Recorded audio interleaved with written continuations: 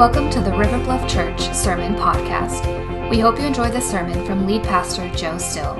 And for more information about us, please visit riverbluff.org.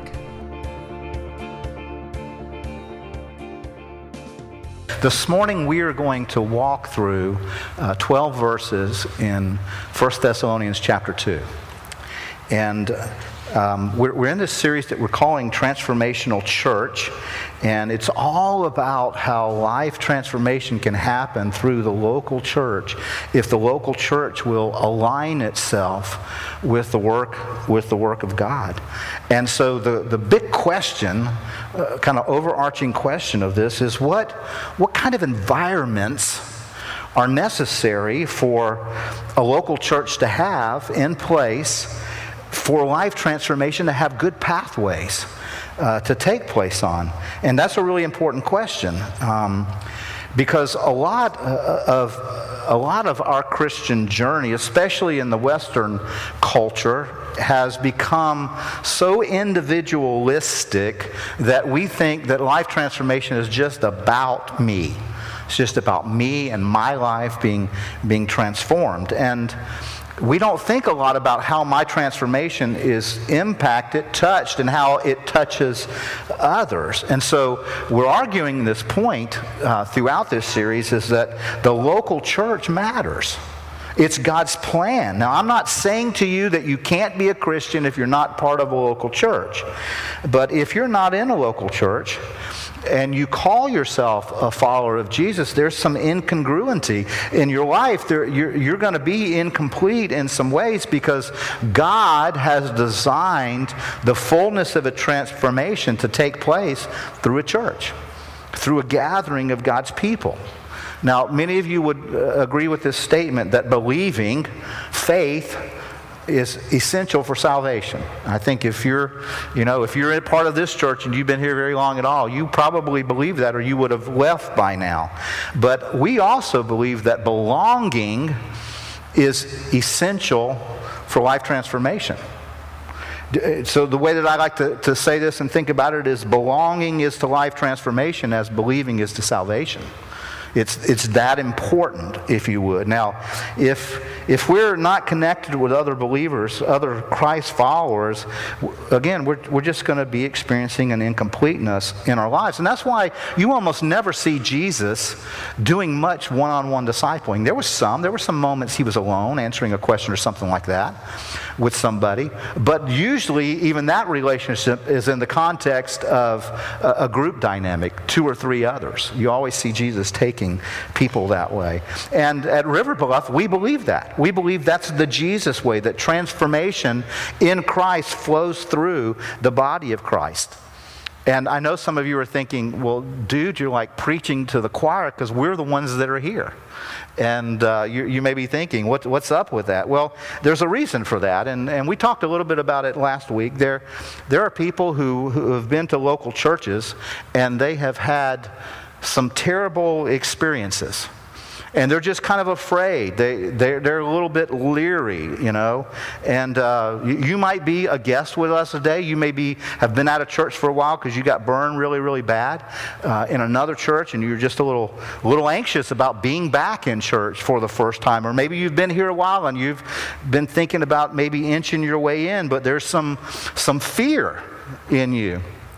I remember several years ago, at the end of one of our Exploring Church memberships seminars, we do coaching and we meet with people individually after they have stayed at the seminar and said we'd like to join. We walk through individually or as a couple, and I was with this one couple, and it was very, very obvious that there was tension, not between them, but there was tension over whether we should take this step. And so I just said, I think you guys got some questions. Something seems to be bugging you. What gives?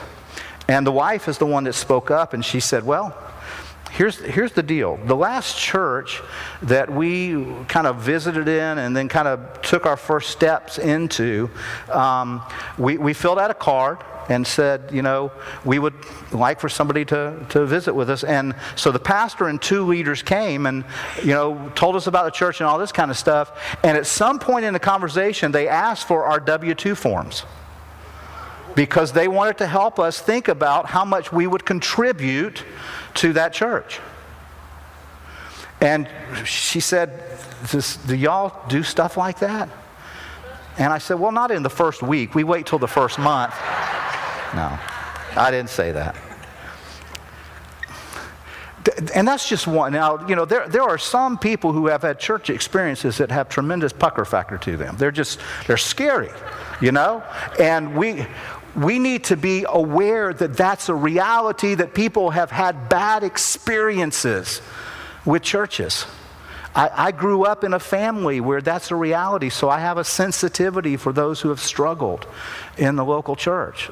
My dad really felt like he got burned by some leaders in a church. He had given his life in a way to a project there, and some things happened, and so we became an unchurched family for a season, in our lives. And so I get that. I get the pain that it could cause someone. And we've got to be real about that's happened.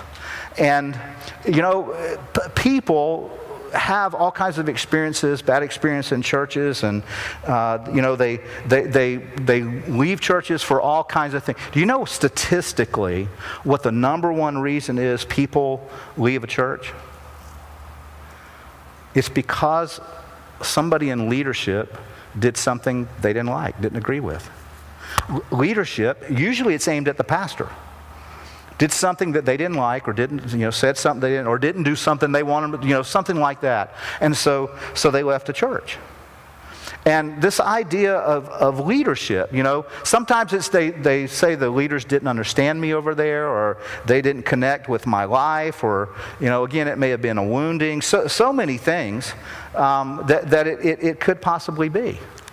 And, some of us would hear some of those stories and think, dude, grow up. Come on. But the reality is that's what's going on. So, maybe you're here today and you hope to just kind of slip into church and be invisible. Maybe you're here today and maybe you're back for a second time, but you're still hoping nobody radars in on you, and you came because you wanted to maybe sit for a while, maybe heal some, and I want you to hear us say we understand that. We get that. And I think this is a safe place to do that. But I also want you to hear me say on top of that is, if you stay here long enough, there is an expectation that you'll dive in to the river, that you'll plug in, that you'll realize that God has healed your hurt to a point where He's calling you up again into the battle, into service. And, given all that, we need to kind of ask the question, why is it that churches have leadership problems? I got an answer for it. Look around the room. Just look around the room. What do you see? You see people. We have leadership problems because we're all people, and people are messy. Every last one of us, is messy. And so where there are people, there's potential conflict. I don't care, there's going to be disagreements. There's going to be preferences. There's going to be all kinds of things. The list can go on and on and on. But in the book of 1 Thessalonians, this letter that Paul has written to the church back there, he points out in the section of Scripture we're going to look at today what I believe is, for a transformational church, a pattern of what its leaders should look like, and really what a leadership culture what should flow out of a leadership culture. Because transformational churches have leaders that have lives worthy of imitating. Transformational church leaders, those are people who have lives that are worthy of imitating because they're trying their best to imitate the life of Jesus, and they're trying to create a culture of leadership that way. So this morning, here's what we're going to do. We're going to kind of look under the hood at leadership at River Bluff Church. And I've said this to a couple people this morning already. I have never I've never had to bring a message that was as aimed at me as this one is. And so I'm going to tell you up front, part of what I'm asking you today to think about in the coming weeks and months and years is I want to be held accountable to the things that we're going to talk about today. I believe all of our leaders do. I think all of our ministerials, all of our staff, I think all of our elders, our deacons, this is something we need to set the bar for. And this passage deals with leadership at every level, whether you're just a leader who's just leading yourself or whether you're at the top of an organization and you're leading it, somewhere in between. Whether you're the pastor or a deacon or elder, small group leader, you lead a ministry team, or you're a parent, you're a Christian parent in this church leading kids, leading your family. There's something in what we're going to look at today for all levels of leadership. And when I look at this passage, there are 6 qualities of transformational church leaders, life-giving leaders that I want to point out today, because the reality is leaders have impact. Leaders leave a footprint, an imprint on the lives of people. And it would be to God that in churches they always left, a positive sign. But far too often there is a negative sign. And what struck me when I read these 12 verses is 4 times in those 12 verses, Paul's writing this letter back to the believers in Thessalonica, and he says, he tells them most of the things that he's going to tell them. He says, you know this. You know that this is true. He says it in verse 1. He says it in verse 2. He says it in verse 5 and verse 11. He points out these are things that you intuitively know. The Spirit in you tells you this. And in verse 1, the Greek word there, haltos, is the first time it's translated. It's emphatic, and it's basically translated, ESV says, you yourself know. It's an emphatic kind of knowing. And what this is telling me is that Paul's saying this was kind of intuitive. This is something you know. Paul wasn't he didn't come with some, slick marketing kind of thing. He just says, in verse 9, he says, you remember. In verse 10, he says, you are witnesses. So multiple times he's pointing out that these are things that you know, that you're connected to, that you really do get. He's kind of reminding us. So right out of the gate, what this tells me is that as a church, looking at our leadership culture, these should be some things that we go, yeah.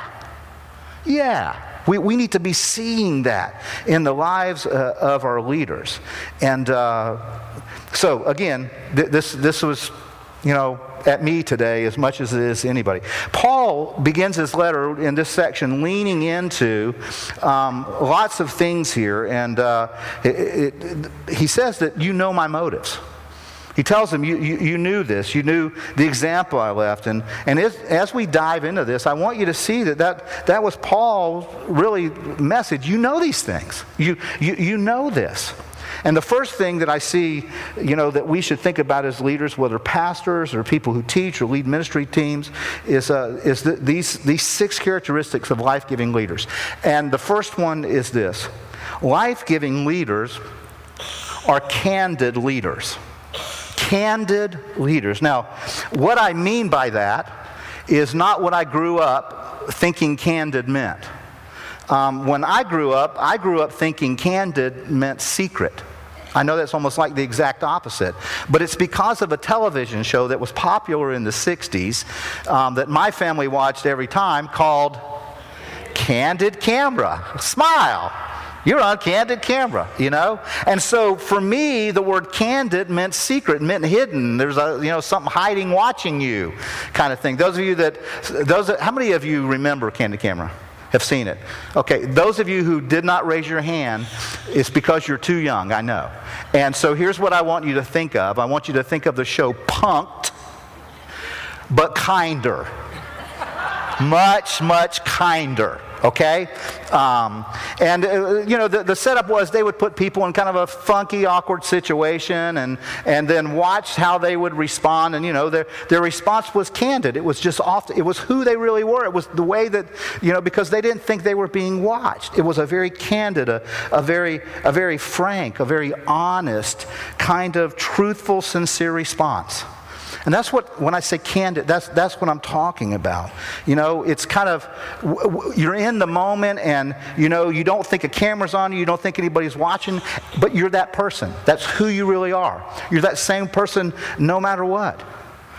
And brothers and sisters, my goodness, if there's ever a time in our culture when our culture is crying out for people who are integrated like that, who are real, the real deal, that their message lines up with their life mission, and the way that they live their lives. It is our culture.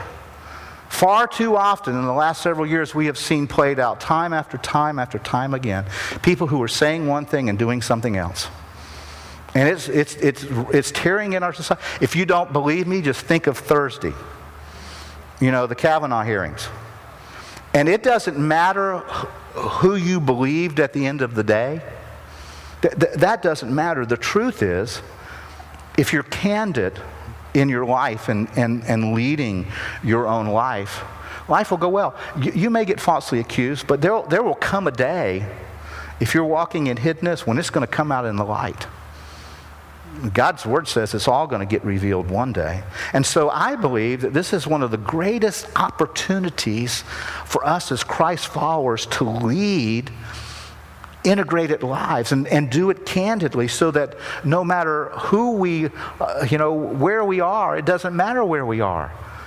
Who we are is what matters, and we're always that same person everywhere.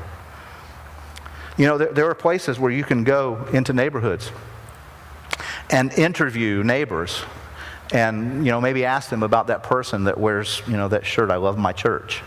And I'm not knocking the shirts, but,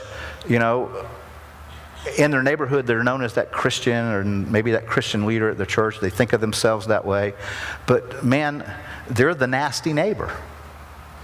Their life is incongruent with their T-shirt. And we just need to be mindful of that, because we need to be reminded that everywhere we go, somebody's watching us. I'm more aware of that than ever, and it is a built-in accountability system for me. I think I told you guys this story maybe, but back in February, I got really reminded of this in a huge way.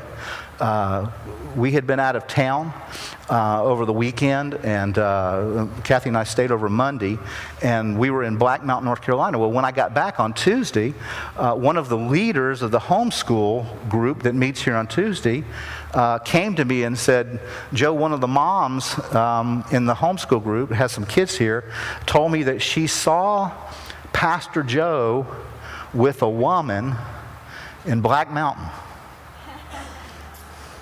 Not with his wife, Kathy, but by the way, that woman was my wife, Kathy."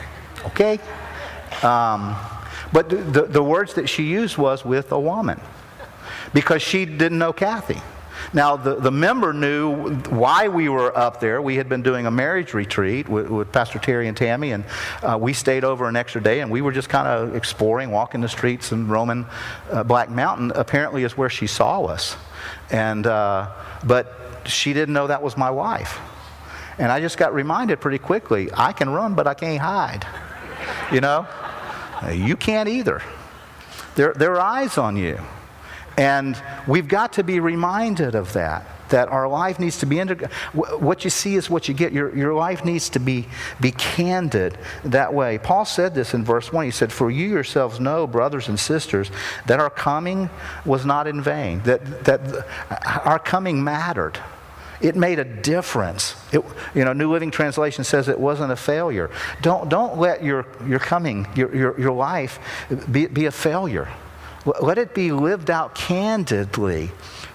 Paul's ministry in Thessalonica was powerful. The gospel took off. There was a qualitative value there because Paul's life was integrated, so that the truth that he spoke out of a foundation of a life that was true. It was who he was. One of the things that I'm really excited about in this season of ministry is I'm getting to lead a group on Sunday evenings through a study called The Gospel, and we're thinking about recovering the original power of Christianity. And one of the things we're doing as a group, and it's not too late to get in if you want to come be a part of the journey. You can show up at 5 and we'll catch up. But one of the things I'm excited about is we're going to, over this 8-week period, we're going to read through the 4 Gospels together. That's just part of our journey. Over 8 weeks, we're going to read through all of the 4 Gospels. And I'm excited about that. One of the things that already just hit me was in chapter 7 of Matthew this week as I was reading through. And you get to the end of the Sermon on the Mount, and the people who were listening, the Bible says they were amazed. They were amazed at Jesus' teaching because he taught as one who had authority, not as their religious leaders. Oh my goodness. Man, that was a leadership smackdown right there, about those, because their lives weren't integrated. You get to the end, I fast forward a little bit, I knew kind of the ending, but when you get to the end in Matthew 23, 24, and 25, Jesus is nailing the religious leaders, talking about how their lives don't match their teaching.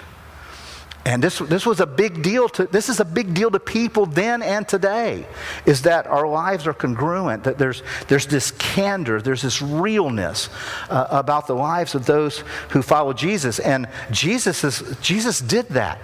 His life was integrated that way. And so transformational leaders, are candid.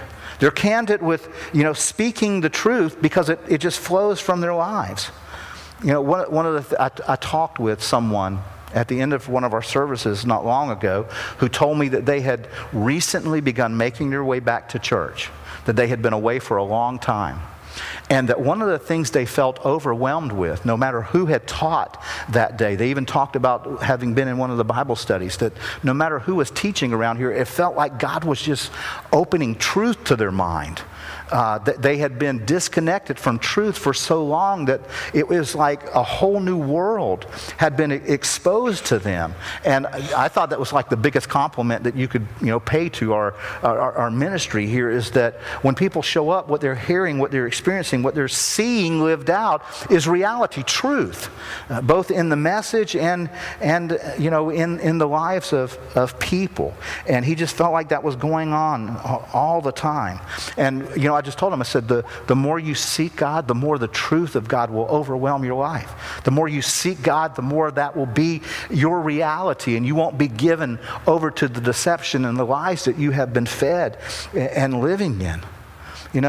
That was the point for me, is that candid leaders aren't afraid of the truth. They're not afraid to speak it and say it because they know the source of their authority isn't them. If you're a leader of a small group or a Bible study, or you lead a class or whatever, the authority that you have to lead and speak truth doesn't come from you. It comes from God. It comes from the Word of God. That's where it flows from. And you just need to be confident of that it's not your words. Candid leaders get that. They understand that truth. A second quality that Paul points out about these life-giving leaders is they are resolute. Life-giving leaders are resolute. Churches that are transformational churches have life-giving leaders who are resolute. And I'm just amazed at this little phrase. Paul says in verse 2, he said, "We had already suffered and been shamefully treated at Philippi," and there's that line again, "as you know." And then he says, "But we had boldness in our God to declare the gospel to you." I don't know if you know this story. You can go back to Acts chapter 16, 17 for the details of it. But basically, Paul and Silas, some of you remember this story, Paul and Silas in Philippi, and Timothy was there, but Paul and Silas got drug out into the street. They got beaten unmercifully. They got put in jail. Some of you will remember the story about the Philippian jailer coming to Christ. There was a kind of a miracle. The shackles fall off of Paul and Silas as they're singing and worshiping God, and the jailer goes to kill himself, and they say, because all the prisoners were running out, and he'd say, don't do that, we're not going anywhere. And so he prays to receive Christ. His family comes to Christ, great thing. But the believers, when they get out of jail, the believers in Philippi say, we got to get y'all out of town. They're going to kill you. So Paul and Silas leave. Timothy stays there in Philippi. Paul and Silas leave, and they make their way to Thessalonica. And in Thessalonica, after about 3 or 4 weeks, about the same thing happens again. And they have to get out of town. And it becomes this kind of difficult thing. But Paul is saying, we didn't quit. We took this in Philippi, and so we came straight to Thessalonica, and we went through it all again. They were resolute in their resolve to follow Christ. And I read about the beatings that Paul took for his faith, all that he went through. And I wonder about my life, What would I do in the face of that kind of persecution? The worst thing that has happened to me in ministry, we did some evangelism training years ago, and we'd go door to door, and a few people would shut the door in your face. The most afraid I've ever been in ministry is when we were over at Midland Park. I was working with a couple, and the mother of the lady I was working with hated the man she was with, and called and said she was coming up to the church to kill him. And I believed her. We closed the blinds. We called the police. We hid in the middle of the building. I was afraid, and the rest of us, we were scared of that. And but I don't know what real persecution for my faith looks like. Now, they're like Paul does. These guys, he took being flogged within an inch of his life, 39 lashes. I mean, just all these kinds of things. And Paul says, so that just happened, but when we got to your town, we weren't afraid. We were still resolved that we were going to keep doing what God had called us to do. Now, in our day, in our time, most of us are not going to have to deal with being dragged out of our houses, dragged, somewhere and thrown into prison. Now, there are countries where that's still happening, though, in the world today. You know that, right? Where they're being killed, martyred for their faith. I don't know if you read this, but the Coptic Christians in Egypt are up for the Nobel Peace Prize because of their peaceful way of pursuing their faith in the middle of unrelentless persecution. They're being murdered daily for their faith, and they're not retaliating. And so they're up for that. The church in China, pastors in China right now are undergoing incredible persecution at the hands of the government. Just incredible things that are going on. And that's not true in our country. But in our culture, there are some ways that we need to be resolute, that we need to be courageous, that we need to stand firm. And I think one of the greatest ones has to do with this book. Has to do with the whole counsel of God. That you and I need to stand firm on the whole teachings of God in a culture that is seeking to erode it, that seeks to try to redefine what it means, that seeks to reshape it so that it fits our personal choices or our personal lifestyles, And courage, resolve demands that we stand firm on the whole Word of God, on the full counsel of God. We need to stand in that, in what God's Word is saying. But that also means that we need to stand firmly against those who take a legalistic approach to faith and try to make it say things that it doesn't say. We need to be as resolute in grace as we do in truth. There are Christians who take strong, hard-nosed stands on things that the Bible doesn't speak about. And we need to be careful of that, and we need to stand and resolve against those things that are just preference and not matters of true faith. Things like styles of music and worship. There are some people that will tell you if you worship God with a drum set, man, that's devil music. If you read, a Bible that's not got a K in the start of the translation, there's that's not from God. And they fight about this. They draw lines in the sand, silly stuff, that the Bible itself does not address the way they say it does. Things about a drink of wine with a meal, or playing cards, or dancing. And they set these standards up and say, if you're a Christian and you're doing this, that's fleshly. And God's Word doesn't teach that. Well, we need to stand against that stuff too. We need to stand in the wholeness of truth. And it takes courage to do that in a culture that, as the man I was talking to earlier talked about, is filled with lies and deception.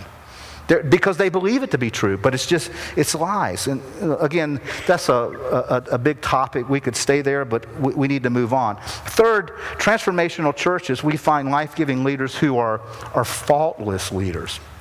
They're candid, they're resolute, and they're faultless. Now, faultless does not mean perfect. It doesn't mean perfect. It means that, they are living their lives in such a way that you're not going to be able to just, find them filled with fault. In verse 3, Paul writes, "For our appeal does not spring from error or impurity or any attempt to deceive." There's three traits about this faultless characteristic of leadership. And the first one is they're free from error. They're free from error. And I think Paul here is talking about orthodox doctrine. I think he's saying what you believe about the faith actually matters. Paul knew that doctrinal truth was important. It was important for making good decisions. It was important for leading. It's important for providing counsel for other people. It's important about developing your own personal character issues. See, the truth is, anywhere that you find the church compromising on doctrine, you will eventually find it compromising on almost every area of life once it starts on this doctrine. And faultless leaders, they constantly seek to be true in orthodox doctrine. Another area that Paul says is that a faultless leader stands in is that they're free from impure motives. Faultless leaders are free from impure motives. Verse 3 says, "Our appeal does not spring from error or impurity." New Living Translations talks about it, without deceit or impure motives. And Paul was familiar with people who were spreading their worldview from impure motives. In Paul's day, there were lots of traveling philosophers, evangelists, if you would, for other worldviews, and they would use all kinds of things to get people's attention. And Paul basically writes back to the church at Thessalonica, and he says, "You knew. You know that my motive was pure. You saw it lived out from me." And so I think he was speaking about his own character. I think that he was saying that because he knew that there were a lot of people traveling from place to place who wanted something from people. They were looking for something from people. Sometimes it was sexual in nature. It was all kinds of things. And Paul says faultless leaders have pure motives. A third thing about these faultless leadership is it's free from deception. There's no trickery in it. He says that, in verse 3, it says, there was no attempt to deceive. In other words, what Paul is saying, in my ministry, I didn't make promises based on some human scheme in order to get people to respond to the gospel of Jesus. See, one of the reasons that Paul's ministry was so fruitful is because it was clear. He was very, very clear on what it meant to follow Jesus. You must understand you are a sinner. You are separated from God by your sin. You must turn away from that sin, and you must give your life to Jesus. I mean, Paul was just very, very clear. And that's one of the reasons people responded favorably in a culture where everything was so unclear. The gospel message was clear. Reject sin, choose Jesus. Choose his life and his teachings. And sometimes I think in our culture, in an effort to extend grace, and most of you that know me know that I love the grace of God. I mean, I love the grace of God. But sometime in our culture, in the church culture, we will kind of shove truth under the rug just so people feel good. That's not grace.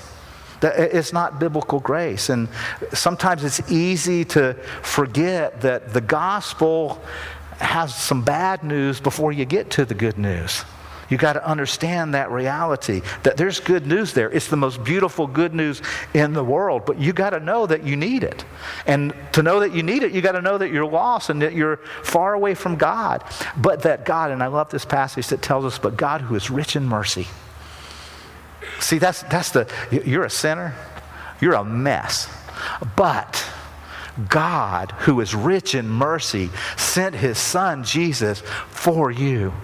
He has a marvelous plan for you. He's at work in that for you. But we need to, faultless leaders, have to be really clear on that. And we need to be careful because it can get goofy, and sometimes people push stuff out there with kind of impure motives, and sometimes they use deceit. I haven't done this in a long, long time, but there were days when I would stay up late, and every now and then I would channel surf, and I would stop on some of those late night evangelists. And they would promise people stuff. And they would say things like, if you would send in X amount of money, I'm going to send you this rag I prayed over. Or this water I spit in, or whatever. This something that, if you send me this, I'll send you that, and you'll get back tenfold blessing, guaranteed. Folks, that is garbage. That is not gospel. Now, I'm not appointed by God to judge the whole fullness of ministries like that, but I'm telling you, that component, that's deceit. That's trickery. Now, I'm not going to start naming names or anything like that, but you need to avoid that. There's no truth in that. And life-transforming leadership, life-giving leadership avoids that kind of deceit. No attempt to deceive. That's a faultless leader. A fourth leadership quality that Paul points out in this letter, he says life-giving leaders are commission leaders. Verse 4 says this, but just as we have been approved by God to be entrusted with the gospel, so we speak, not to please man, but to please God who tests our hearts. They're commissioned. Life-giving leaders are commissioned leaders. They understand that they've been approved by God. God has tested them. In the Greek language, that word "approved" there also gets translated sometimes as an assessor, somebody who's able to clearly assess the value of something. Like if you brought a ring to me and told me it was a carat diamond, and it was actually zirconia or whatever that stuff's called, I wouldn't know the difference. I'm not an assessor of diamonds, but if you take it to a specialist, somebody who studied that, and somebody they're going to pull out their little ocular thing, they're going to look at it and say, this is fake. Or this is the real deal. And this is what Paul is saying, is that leaders, life-giving leaders in transformational churches understand that their ministry flows because it's been approved by God. They know that they've been commissioned by God himself. They know that any ministry, that anything that flows through their leadership is from God himself. And if you're under a leader, whether it's a small group leader or an elder or a pastor who doesn't believe that they've been commissioned by God, I want to suggest that you may need to be careful about following them. And here's why. Because of this thing called life. Life is messy. And the truth is, people who aren't sure they've been called in some way by God, there's going to be constant confusion and inner contradiction. And eventually, where confusion and contradiction reign, compromise comes. It just flows out of that. And so you need to be careful about that. A leader that you're following that doesn't have a sense that God has called them to do this, at some level, not that they're perfect in it all the time, but they understand, God's put me here. because that helps us move through all kinds of things. And the truth is, as a leader, whether you're leading your family or whether you're leading just yourself or whether you're leading, at the top of an organization, you're going to be challenged. You're going to be challenged. In the church, if you're a leader in the church, you're going to be challenged by your brothers and sisters sometimes. And it's going to be hard. It's going to be painful sometimes. The culture is going to challenge you to be something, all kinds of things, other than what you believe God has called you to be. People are going to, nibble you to death. They're going to point out all kinds of little things. Because every leader that I know of in the church has faced that. Has faced that kind of thing. If you're going to be in ministry, those kinds of things are going to come. You're going to have to face those, and you're going to have to constantly go back to knowing that you've been commissioned by God, that you've been called by God to do this. So life-giving leaders, they're leaders who are candid and resolute and faultless. They know they're commissioned by God, and then they're authentic. Life-giving leaders, Paul points out here, are authentic leaders. In verses 5 and 6, we read, "For we never came with words of flattery," he says, and you know this, "nor with pretext for greed." God is witness. Verse 6, "Nor did we seek glory from people, whether from you or from others, though we could have made demands because we were apostles of Christ." And again, Paul he's talking about the authenticity of the life of a leader, and he says there's three things that point to this. The first thing in the life of an authentic leader is they will not use flattery. There'll be no flattery coming from them.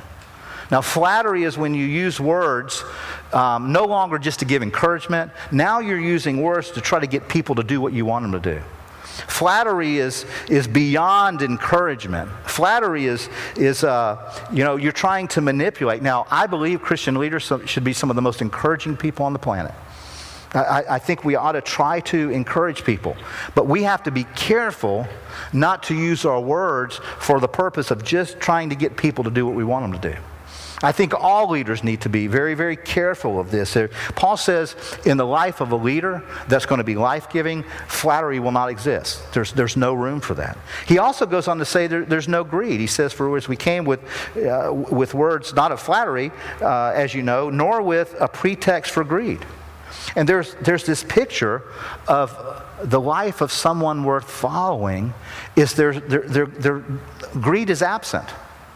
There's this absence of greed, and their lives are focused on others. There's an otherness about their lives, not just about themselves. And folks, this isn't just about money. Money obviously plays a big role in this where greed's concerned, but there are people who are greedy for power. There are people who are greedy for your admiration, because there's a hole in their heart and they're trying to fill it with something else. There are people who are greedy for all kinds of things. And it plays out in the way they lead. And Paul is saying there's no room for that in the life of a life-giving, authentic leader. Paul also says in an authentic leader's life, there's no room for people-pleasing. There's just no room for people-pleasing. Authentic leaders are not concerned about pleasing people. They have one aim of pleasing, and that is God. They just want to please God. And Paul in this passage said, "Look, we could have made demands on you, dude. We were apostles." He could have just kind of played the apostle card. He said, "We didn't do that. We didn't make any demands on you. We could have been more of a burden. We could have called out those kinds of things, that kind of respect, but we weren't into that. We weren't trying to get you to be pleased with us." That wasn't the deal, because what we were concerned about was what would God think? And see, when you're not worried about pleasing people, you go through your day knowing that, if at the end of the day you're able to end it and say, "I think I pleased God today," then no matter what happened here, or where you work, or anywhere, no matter what the outcome was, if you know you were pleasing to God, the pressure falls off because you're not concerned about it. Paul knew that. He lived that way. I think personally, and it may be because I experienced this. This is one of, in this area, this would be probably my greatest place where I would be tempted, is to please people. Now, God's given me a lot of victory there, but I'll just tell you, that's one of my struggles. And I've seen it in the lives of a lot of leaders, people pleasing. It's just a great, great temptation. And you can't please people and please God. It's not going to happen all the time. And so, one of the ways that, if you're saying, Joe, how can I pray for you? Pray for that. Pray that I would be that authentic kind of leader who, doesn't struggle with that, doesn't give in to that. Not that I don't struggle, but that I don't give in to trying to please people. In fact, I would say all 6 of these that we're dealing with today, if you're saying, Joe, what can I pray with? Pray all 6 of these for me. Pray, if you're saying about leaders in our church, pray all 6 of these for leaders in our church, all of us who lead at some level. Pray that these things would be true in our church. If you're praying for other churches and their leaders, pray these 6 things. The 6th one is this, is transformational churches have life-giving leaders who are concerned leaders. Concerned leaders. In verses 7 through 12, Paul uses a couple of visuals to help us think of what a concerned leader looks like. And he talks about a mother and he talks about a father. And what that tells me is sometimes spiritual leadership is paternal in its nature. There's a kind of a maternal kind of love, a connection, He talks about a mom coming alongside and being tender. He talks about a dad, with the exhortation and encouragement of a dad that's saying, come on, you're better than what's going on in your life right now. Let's get out of that ditch.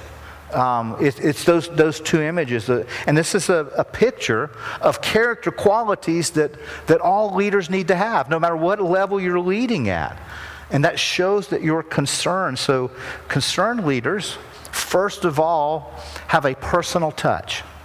Concerned leaders seek to have a personal touch. Paul talked about this in verses 7 and 8. He said, we were gentle among you. Like a nursing mother, we took care. We were there was this affectionately desire to be with you. We were ready to share our lives with you. There was a personal dimension to his ministry.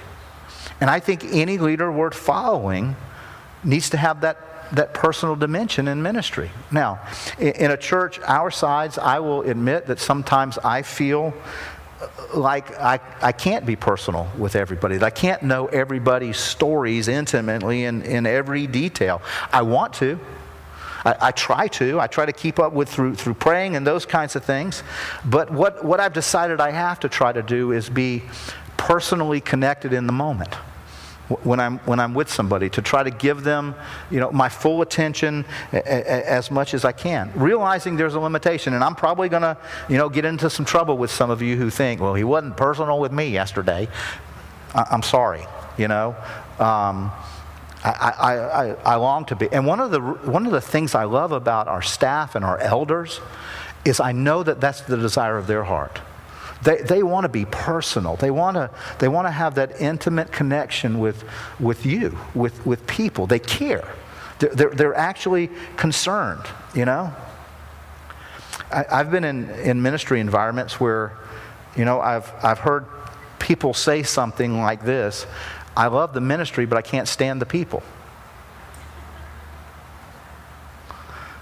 Okay, what do you do with that? See, I've been in conferences where people talk about how to not get too personally involved. There are people who that's kind of their thing. But I think God's Word calls leaders to care personally, to care about you individually, that you matter to God. A second kind of piece of this, of a concerned leader, they're also marked by hard work. Leaders are marked by hard work. Leaders aren't lazy, Verse 9 says, "For you remember, brothers, our labor and our toil. We work night and day." Paul is saying that work in the kingdom of God in ministry, work at being a leader is hard work. You've got to roll up your sleeves. You know, I know I'm going to get in trouble personally here, but I think leaders, whether you're at the top of the organization or you're just leading yourselves, I think we need to sometimes get into the things that we don't do. I've heard some people say, I don't do that kind of stuff. I don't, set up chairs or take down chairs or set up tables. And I don't really get that. Now, I do get that I can't spend all of my time running around putting up chairs and taking them down. I can't spend all of my time, doing it. It takes me 15 to 20 hours of work in God's Word to do a message. And I know some of you are thinking, you probably need to spend more time, Joe. Okay, we could argue that point. But I invest that kind of time weekly. For messages and other, in leading. So I know I can't do all those other things, but leaders need to be willing to jump in and take out the trash. Leaders need to be sacrificial servants that way. And I'm concerned about leaders who make statements about what they won't do. Things they won't do. Lastly, and this kind of brings us to an end today, concerned leaders, Paul says, are marked by a faithful example. In verse 10, he says, you were witnesses, and God also, how holy and righteous and blameless was our conduct, towards you. I'm thinking, I've never been able to stand up here and say that. I want to. I mean, that is a person who is assured of the way that they have behaved in the presence of their brothers and sisters consistently. To be able to write that in a letter and say, and this kind of points back to that imagery of a mom and dad, the influence, being faithful. Parents, please know this. You may try to teach your kids with your words, but they're going to remember what you do longer than they remember what you say, especially if there's incongruency between the two. We need as leaders to be faithful in our example, in the way that we're living out the things that we say Jesus teaches us. Jesus is doing in us. We've got to be faithful. And that's why, as pastor of River Bluff, and one who gets to speak for some of our other leaders, our elders, or other ministerial staff, or all of our staff, or deacons, I would just ask you to pray. Pray for us. I mean, if you look at that list, we need it. I need this, whether it's your small group leader, your Bible study teacher, whomever. These are qualities that are needed at every level of leadership. And if you've been called to lead, and I believe everyone in this room has, in some way to steward their influence, we need to pray this for ourselves and each other. Let's pray together.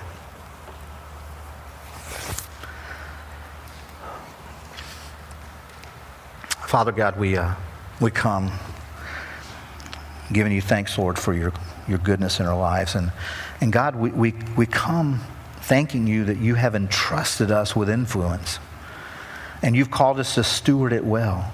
So we ask for your help now, God. We ask that these qualities would be alive in us, that they would come alive in us.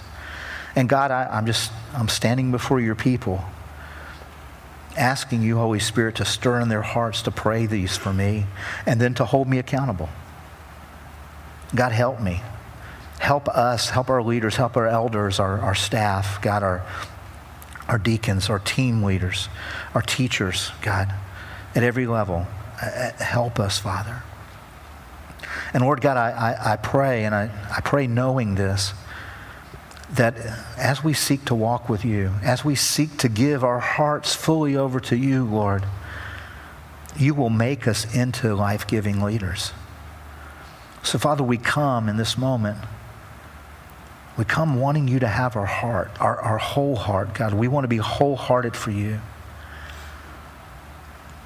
Maybe you're here today, and for the very first time, that the gospel clarity that God loves you. You matter to him. But you've got to turn from sin to receive him, to follow him with your whole heart. And today you just want to make that decision. In a moment when we sing, take my heart, God wants to do that for you. He wants you to give it to him. And you can do that just simply by saying, Lord, I forsake my sin. I forsake my life apart from you, and I choose you. I choose life your way, God. And if you mean that, the Bible says you'll be saved. You can do that in this next moment. Father, we all come now. We come wanting, God, to give you our heart, wanting you to take our heart. We want you to know, God, that the core of who we are is yours, so that you will transform us into life-giving leaders, so that River Bluff can be the transformational church that you see it as.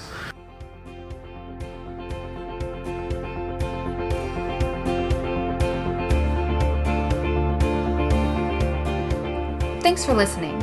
If you're in North Charleston this Sunday, please consider visiting us at our 9 o'clock or 11:30 services. We'd love to see you. Again, for more information, visit riverbluff.org. Now go change the world.